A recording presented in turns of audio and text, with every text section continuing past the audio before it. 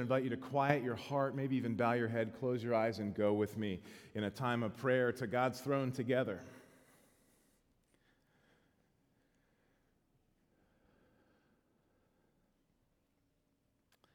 God, when all else fails, you are still sovereign. You are still God. Over and above a world that has clearly lost its ever-loving mind, you are still God. And so, God, I thank you today for the opportunity to gather here in your name. I thank you for the freedom we have in this country to gather in your name. And I thank you for those women and men around the world who are fighting and dying on behalf of such freedoms. I ask, God, today that you would move in each of our hearts to cleanse us from all the dirt, all the junk, all the scum that has accumulated inside us after another crazy week in Northern Virginia. And I pray, God, that instead you would give us a clarity of heart and a clarity of mind, a clarity of focus today, that we can study your word and move out of this place as those who have been changed by it.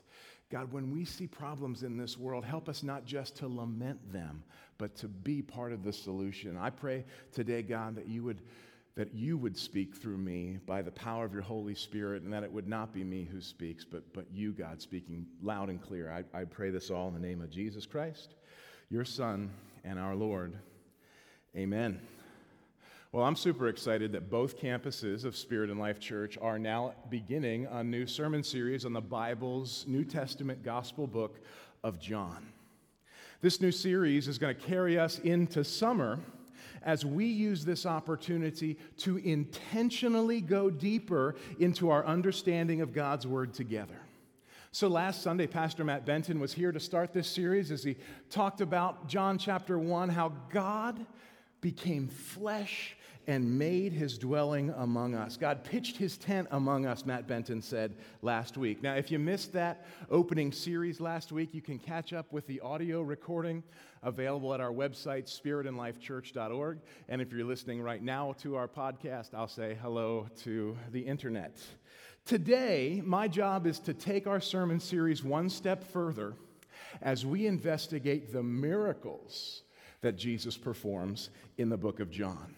Now, many biblical scholars, like the fellow we saw in the video, identify 7 key miracles in the book of John. Turning water into wine in John chapter 2. Jesus healing the official's son in John chapter 4. The healing at the pool of Bethesda or Bethsaida in John chapter 5. The feeding of the 5,000 in John chapter 6. Walking on the water in John chapter 6. Healing a man born blind in John chapter 9, and raising Lazarus from the dead in John chapter 11. So if you have a Bible with you, it will be important for you to hang on to that today because we're going to be studying deep in God's Word. If you don't have a Bible, we're giving them away for free out at our welcome table. Now, of course, Jesus did many more than just 7 miracles. I mean, if you think about all the miraculous things that happened during Jesus' life, you would include, of course, the Immaculate Conception and the virgin birth. You would talk about the miraculous, perfect, sinless life that Jesus lived. You would talk about how Jesus miraculously fulfilled all the law and the prophets of the coming Messiah. You would think that his teaching and example are miraculous. You would think that his dying for the sins of the world on the cross is miraculous, that his resurrection is a miracle, and that all of his post-resurrection appearances are miraculous, and you would be right. But for this study today, we're going to focus on the 7 key earthly miracles that Jesus performed during the relatively brief 3-year period between the time of his baptism and the time of his resurrection. So if you think there are a lot more than 7 miracles, you're right, and the book of John itself says that. Towards the end, the very last verse of the book of John says, "Now there are also many other things that Jesus did, were every one of them to be written, I suppose the world itself could not contain the books that would be written." And I suppose that if I were to preach to you about all the miraculous things Jesus ever did, they would kick us out because they need school here tomorrow morning. So Jesus does way more than 7 miracles, and you could argue that everything Jesus did is miraculous, and you'd be right. But today we're talking about the 7 specific key miracles that the author of John the disciple, records for us in his book during Jesus' 3-year ministry. And while I wish we could go in depth on each of these miracles, the truth of the matter is we're going to barely have time just to touch on each one. So my hope today is that you would simply be inspired by this very brief introduction to the 7 key miracles of the book of John, so that you yourself on your own, in your own personal study and devotion time, could study the miracles in John more deeply, or maybe even your small group wants to take 7 weeks and study the 7 miracles in the book of John. So you are going to need a Bible. Scripture is also going to be projected on the screen behind me. And I think they put it in the bulletin. Yes, they did. Wow, that's tiny font. The preacher's going to talk about the Bible a lot today in church. Sorry about that. The first miracle that Jesus does in his earthly ministry shows us that he is master over matter. The changing of water into wine in John chapter 2. John chapter 2, starting in verse 1. I'm experimenting with the English Standard Version for a change. So that's what I'm reading from. You can read whatever version works for you, but today I'm reading from the ESV. All right, John chapter 2, starting in verse 1. On the 3rd day, there was a wedding at Cana in Galilee, and the mother of Jesus was there. Jesus also was invited to the wedding with his disciples. When the wine ran out, the mother of Jesus said to him, "They have no wine." And Jesus said to her, "Woman, what does this have to do with me? My hour has not yet come." His mother said to the servants, "Do whatever he tells you." Now there were 6 stone water jars there for the Jewish rites of purification, each holding 20 or 30 gallons. Jesus said to the servants, "Fill the jars with water," and they filled them up to the brim. And he said to them, "Now draw some out and take it to the master of the feast." So they took it. When the master of the feast tasted the water, now become wine, and did not know where it came from, though the servants who had drawn the water knew, the master of the feast called the bridegroom and said to him, "Everyone serves the good wine first, and when people have drunk freely, then the poor wine. But you have kept the good wine until now."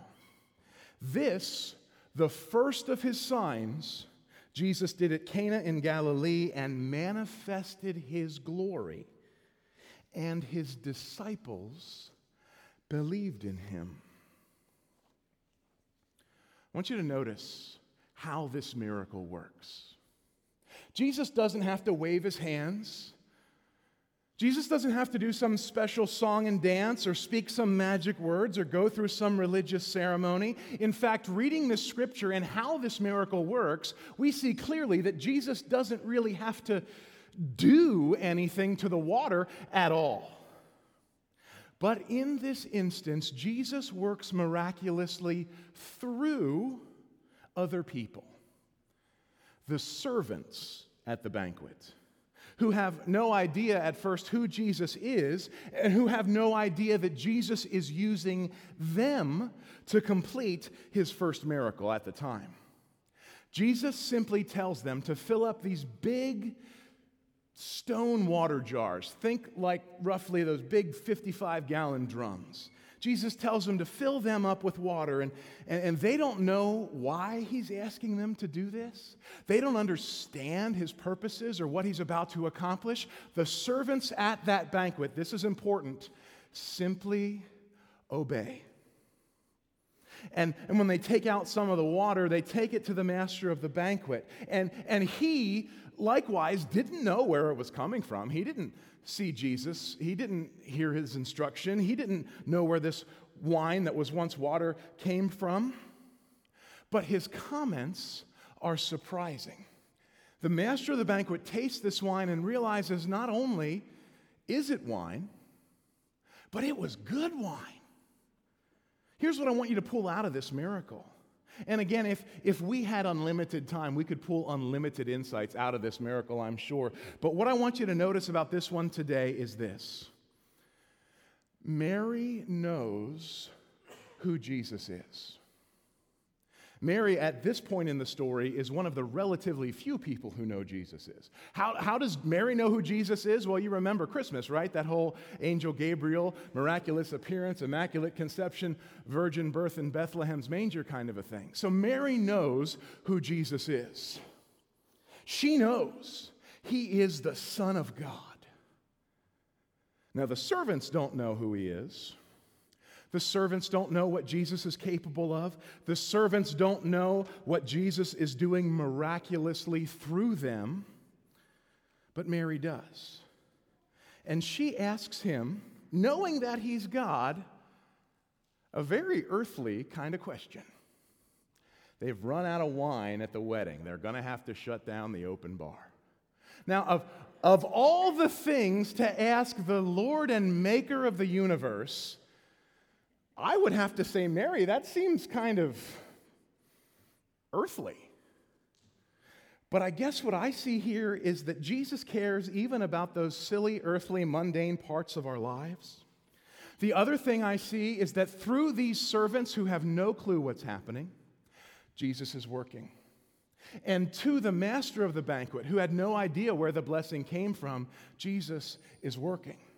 And so, my friends, even when we don't see it, even when we don't know it, even when we can't understand it, maybe, just maybe, like those servants, Jesus is working miracles through us in ways we can't see.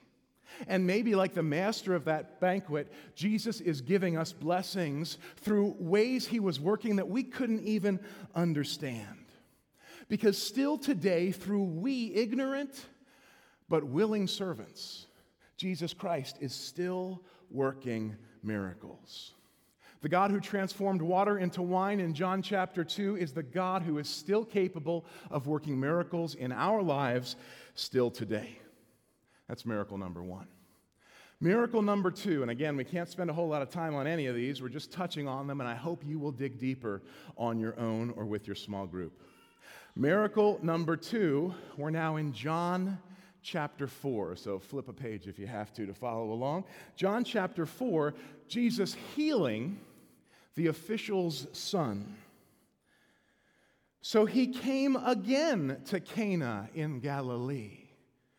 Well, that's significant. We did our first miracle there. Now we're back in Cana to do our second. So he came again to Cana in Galilee, where he had made the water wine. And at Capernaum there was an official whose son was ill.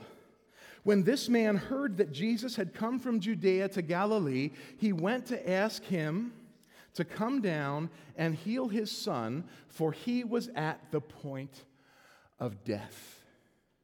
So Jesus said to him, "Unless you see signs and wonders, you will not believe." The official said to him, "Sir, come down before my child dies." Jesus said to him, "Go, your son will live." This man believed the word that Jesus spoke to him and went on his way. As he was going down, his servants met him and told him that his son was recovering.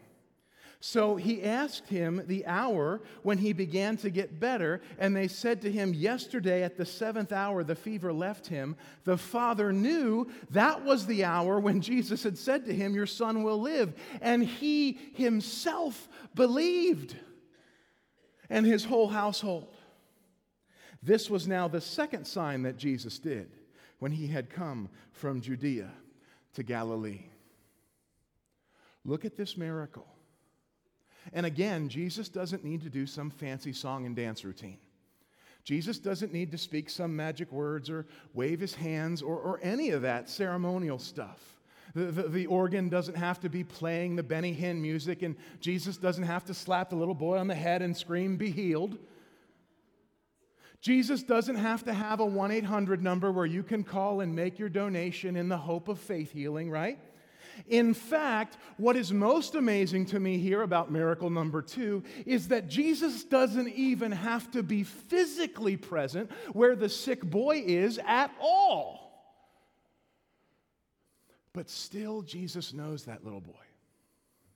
And still, Jesus loves that little boy.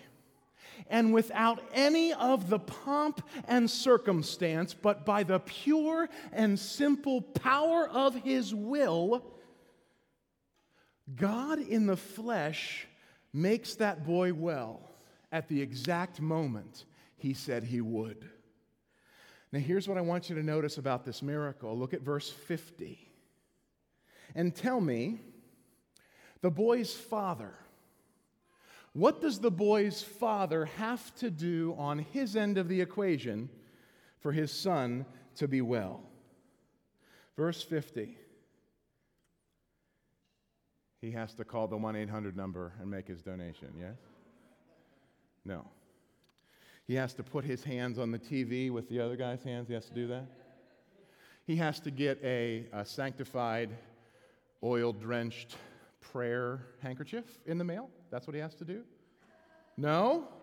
Verse 50, the man believed the word that Jesus spoke to him and went on his way. He simply believed. Jesus didn't have to do physically anything. He didn't have to even be where the boy was. And the father of the son didn't have to do any kind of religious song and dance. He simply believed. And Jesus simply willed. And by the power of the will of God and the faith of the boy's father, the child was made well. And this is great, the testimony and the witness of the miracles of Jesus Christ were spread to that man's whole household. So now in miracle number 1, the disciples believe in Jesus. And now in miracle number 2, this whole household believes in Jesus as the Christ, the Son of God. And still today, that very same God who healed the official's son can work in our lives today by the sheer power of His divine will. An official's son. God can even work in the lives of those who work for the government. Praise the Lord. All right, we can't stay long on any of these miracles. We've got to keep moving or they're going to have school here tomorrow. Miracle number 3 in John chapter 5, the healing at the pool of Bethesda, not the one in Maryland, the one in Israel. John chapter 5. Now there is in Jerusalem by the sheep gate a pool, in Aramaic called Bethesda, which has 5 roofed colonnades. In these lay a multitude of invalids, we would say persons with disabilities, blind, lame, and paralyzed. One man was there who had been an invalid for 38 years. When Jesus saw him lying there and knew that he had already been there a long time, he said to him, "Do you want to be healed?" Yeah. The sick man answered him, "Sir, I have no one to put me into the pool when the water is stirred up. And while I am going, another steps down before me." And Jesus said to him, "Get up, take your bed and walk." And at once the man was healed and took up his bed and walked.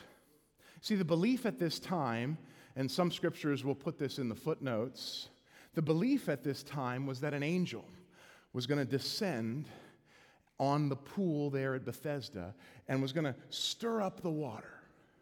And the first person who could enter into the pool after the water was stirred by the angel would be healed of whatever ailed them. But this poor fella had been laying there so long and literally could not move himself into the pool to receive this healing. And not only was he depressed because he had these disabilities, he was depressed because he didn't have the power he thought on his own to fix them. And you know, I think we have all been there. I think we have all been where that fellow was, where we think everybody around us is getting all these blessings, and no matter what we do, God keeps leaving us out. Why do they always get the blessing, and I feel like I never do? I think we've all been there. We see God doing miracles in other people's lives, and we lament the fact that we don't see God at work in our own eyes. And there that guy was, lamenting his condition. In fact, how long does this scripture tell us he had been there lamenting his condition by the pool?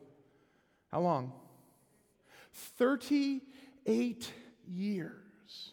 Not quite 4 decades. This guy was, you might say, denied his blessing, denied his healing.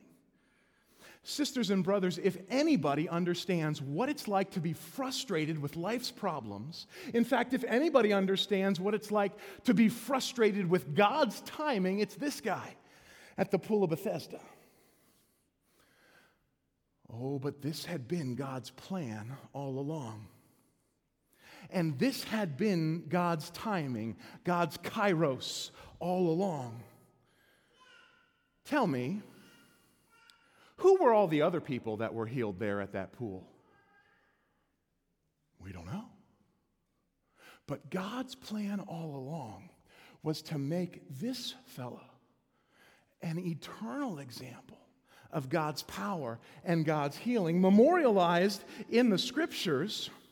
If this man had been healed earlier, he wouldn't have been there that day when Jesus came by, and John wouldn't have recorded how this fellow was healed miraculously. No, it was God's plan all along. It was God's timing all along to make this fella who thought he was left out the single most remembered healing ever at that pool.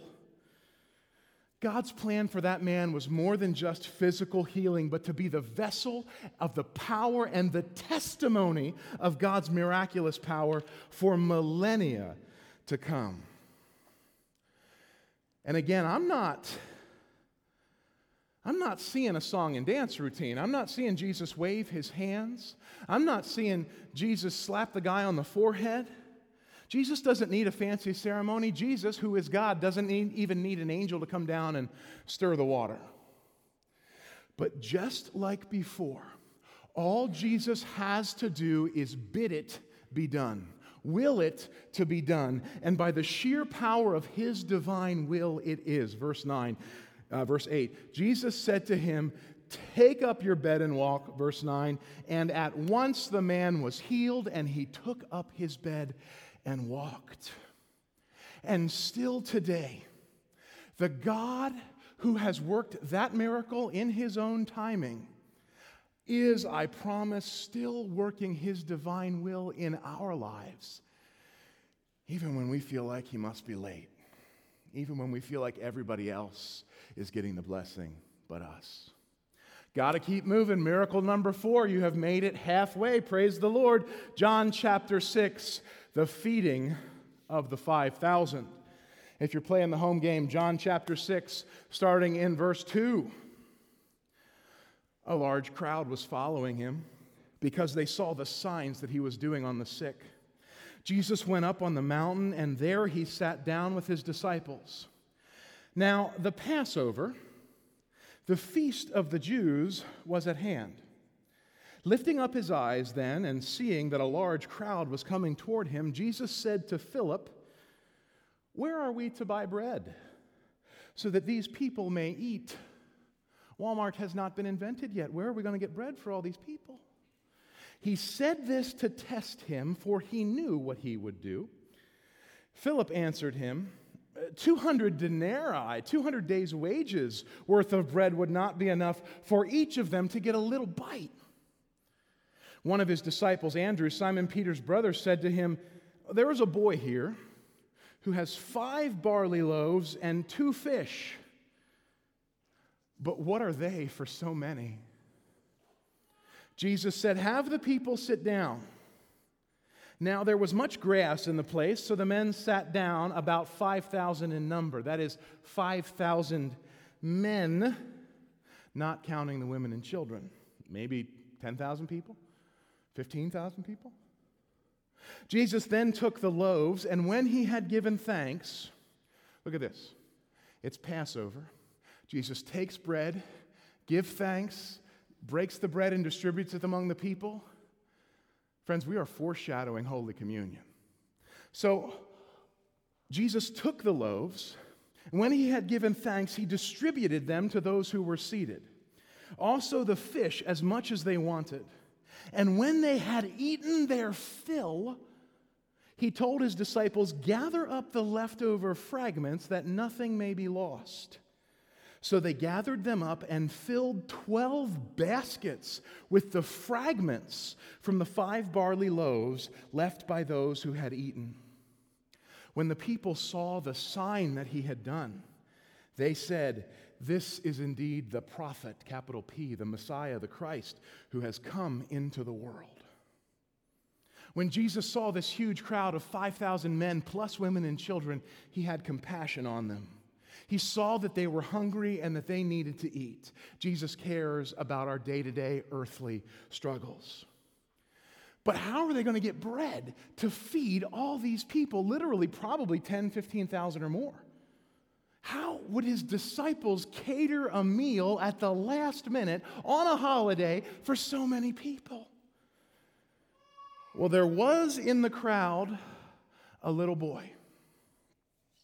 And that little boy had packed a lunch. Amazing that among 10 or 15,000 people, only one little boy thought to pack a lunch, but he did. What could God do with such simple, small, humble gifts? Miracles, that's what God could do. And still today, taking what we think we have as worthless gifts, still today, taking what we think of as our own humble, inadequate, not nearly enough type of giftedness, God can still work miracles. We think that the spiritual gifts we have are like nothing compared to the needs. I got a couple loaves, and I got a couple fish sticks here. I got a couple Gordon's breaded fish patties here. How are we going to cater a meal for thousands of people? Well, the God who created wheat and fish and the vine, and hi, Matt Benton, the God who created Matt Benton, the God who created you can and will still work miracles through your seemingly humble personal gifts if you'll give them to him and let him. No time. Miracle number 5, John chapter 6, walking on the water. Now, I have walked on water, but it's been frozen. Jesus walks on it when it's still liquid. John chapter 6, starting in verse 16. When evening came, his disciples went down to the sea, got into a boat, and started across the sea to Capernaum. Wait a minute, we heard that name before too. God must be doing something. It was now dark, and Jesus had not yet come down to them. The sea became rough because a strong wind was blowing. And when they had rowed about 3 or 4 miles, they saw Jesus walking on the sea and coming near the boat, and they were frightened. I would be too. But he said to them, "It is I. Do not be afraid." Then they were glad to take him into the boat, and immediately the boat was at the land to which they were going. Jesus' disciples, many of them fishermen, went out on the lake that evening, and a storm blew up upon them, and they were terrified. But there, through the storm, they looked and they saw something that they had never seen before and certainly didn't expect to see. There, through the storm, they saw Jesus walking on that waving water through the storm. And at first, they were more afraid. But then Jesus speaks those famous words that we know appear time and again in the Bible. Do not be afraid. It is I. Do not be afraid. And still today, during the storms of our lives, maybe when we feel all alone out to sea, when we feel tossed and turned by the waves, when we feel blown to and fro by the wind, even there in the midst of the storm, Jesus still meets us then and shows us that He is still master over all creation. But not only does Jesus walk on water, there's another bit of miracle in this story that we often miss. As soon as Jesus gets on the boat, the disciples teleport immediately to the other side of the sea, to the land where they were going. Friends, no matter how rough the journey may seem to us, with Jesus, we're closer to our destination than we thought. No time, 2 more to go. Miracle number 6 in John chapter 9, healing the man born blind. I love this one. I love them all, but I really love this one. John chapter 9, starting in verse 1, as he passed by, he saw a man blind from birth.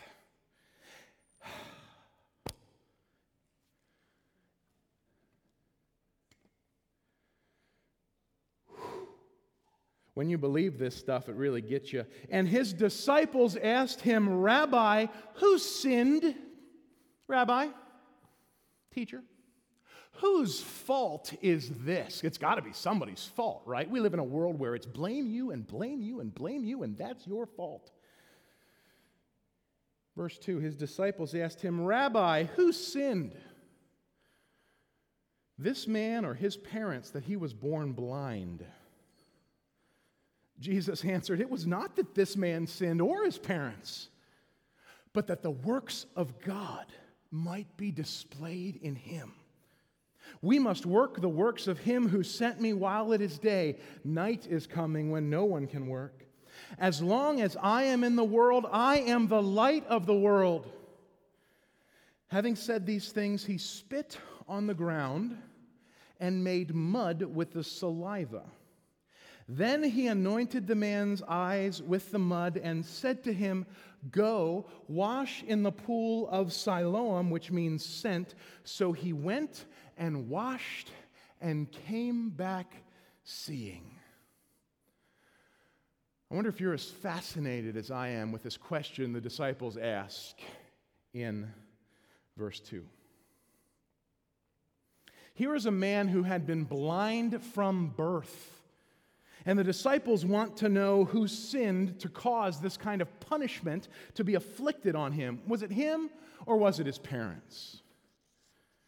But here Jesus teaches us not to think of disease or disability or special needs as something that we have been cursed with because of our sin. Rather, we live in a fallen world where even the innocent suffer, if anyone can rightly be called innocent.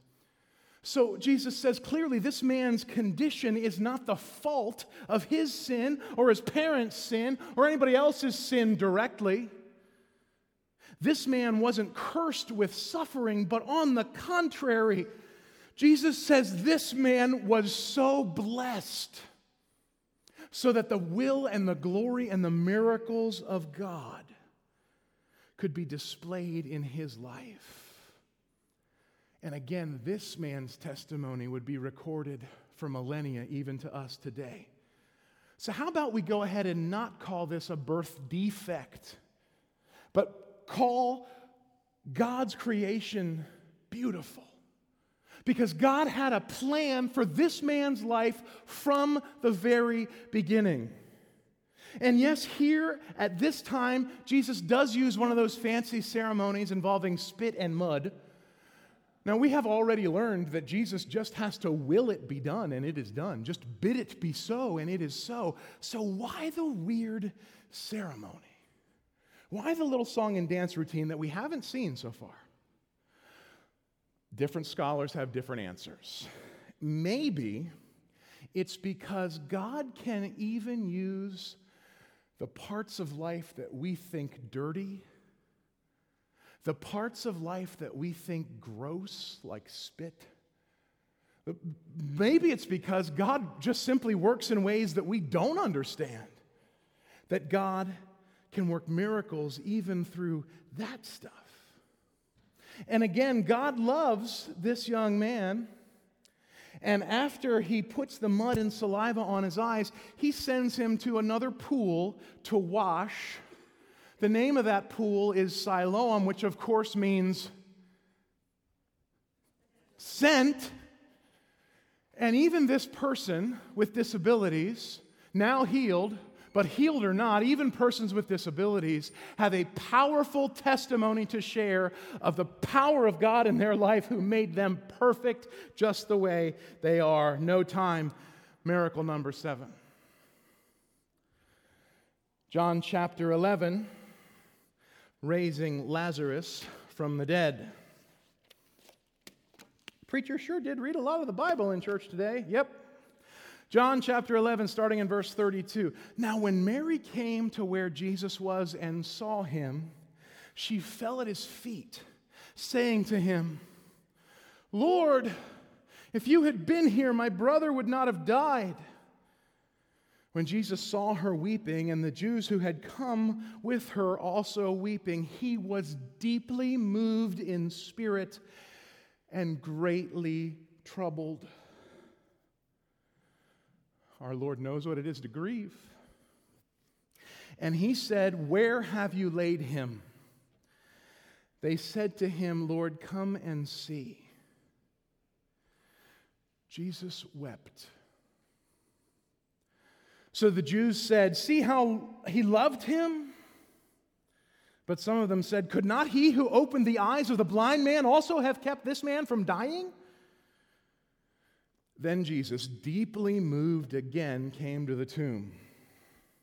It was a cave, and a stone lay against it. Does that foreshadow anything? A tomb with a stone beside it. Jesus said, Take away the stone. Martha, the sister of the dead man, said to him, Lord, by this time there will be an odor, for he has been dead 4 days. Jesus said to her, Did I not tell you that if you believed, you would see the glory of God? So they took away the stone. They rolled the stone away from the tomb. And Jesus lifted up his eyes and said, Father, I thank you that you've heard me. I knew that you always hear me. But I said this on account of the people standing around, that they may believe. That's the point of these miracles, that we may believe. That they may believe that you sent me. When he had said these things, he cried out with a loud voice, Lazarus, come out. The man who had died came out, his hands and feet bound with linen strips, and his face wrapped with a cloth. Jesus said to them, Unbind him and let him go. The last miracle during the earthly ministry of Jesus, before the resurrection of Jesus himself, shows and clearly foreshadows the promise and power of Jesus defeating death in the grave. This seventh miracle demonstrates our Lord's promise of eternal life for all who believe in him. But it doesn't come easy for Jesus. I mean, the power comes easy, but emotionally, the scripture says, spiritually, he was troubled. Everybody's favorite scripture memory verse, the shortest verse in the Bible, shows us Jesus was troubled. Jesus wept. Do you understand that you serve a Savior who knows what it's like to grieve? Do you understand that you serve a Lord who knows what it's like to weep? Jesus wept, and in so doing demonstrates in a powerful way that we do not serve a God who is distant and far from and separate from and other than his people. We don't serve a God who is detached and disconnected from us, but rather we serve a God who knows firsthand what it's like for us to hurt, and he hurts with us. We serve a God who knows what it's like to grieve, and he grieves with us. We serve a God who knows what it's like to cry, and he cries with us. The very same God who promises to wipe away every tear from our eyes. These are the miracles of Jesus in the book of John. Concluding and crescendoing and climaxing, of course, with what you might call an eighth miracle, the resurrection of Jesus himself, fulfilling his promise that whoever believe in him shall not perish but have everlasting life. And the more we keep digging, the more insight and revelation and promise for us still today we will find in these miracles. And of course, Jesus did many more works than these. And if every one of them were to be written, I suppose not even the whole world would have enough room for the books we could write. Would you pray with me? God of miracles, God who has not stopped working 2,000-ish years later, God who still loves us, God who still is moved with compassion for us, God who still weeps when we weep and mourns when we mourn, God who loves us so much that you came to earth to live and die for us. We thank you for your self-revelation to us in your word. We thank you that through these miracles you revealed who Christ was, the Messiah, the Savior, to those people and to us. We thank you that Jesus is more than just a good teacher or another one of the prophets. We thank you that Jesus is more than just a great earthly example, but we thank you through his miracles that he revealed to us, you revealed to us that Jesus Christ is Lord. And God, today, just as those who were convinced by the testimony that created Scripture, I pray today, God, there would be somebody who is moved by Scripture's miraculous testimony and who's ready to say, Jesus, I confess to you that I am a sinner. And I've messed up more times than I can count, and I can't save myself by my own good works. But you who cured the sick, caused the blind to see, you who walked on water, you who fed thousands, you who even raised the dead, you still love me even though I am imperfect and sinful. You still love me even though by my choices I have turned my back on you. And you still came and died not for the perfect people, they don't need a Savior. You came and died for sinners like me. And so today, God, I open my heart and I make you the Lord and Savior and Master of my life. And I give you my heart and I give you my life and I accept you and I make you my God and my King, my Savior. But God, remind me that the Christian faith doesn't stop there. It merely begins there. So move me from this place out into your world to be the embodiment of Jesus Christ, to be the hands and feet of Jesus Christ, to be the body of Christ, which is his church, to speak the words of Christ, to touch with the compassion of Christ, to weep with the tears of Christ. And so today, continue to spread your miraculous love and power in this world. And God, I pray continuing to see miracles in my own life as well. All this we ask and pray in Jesus' name. Amen. And our worship leader, Marty,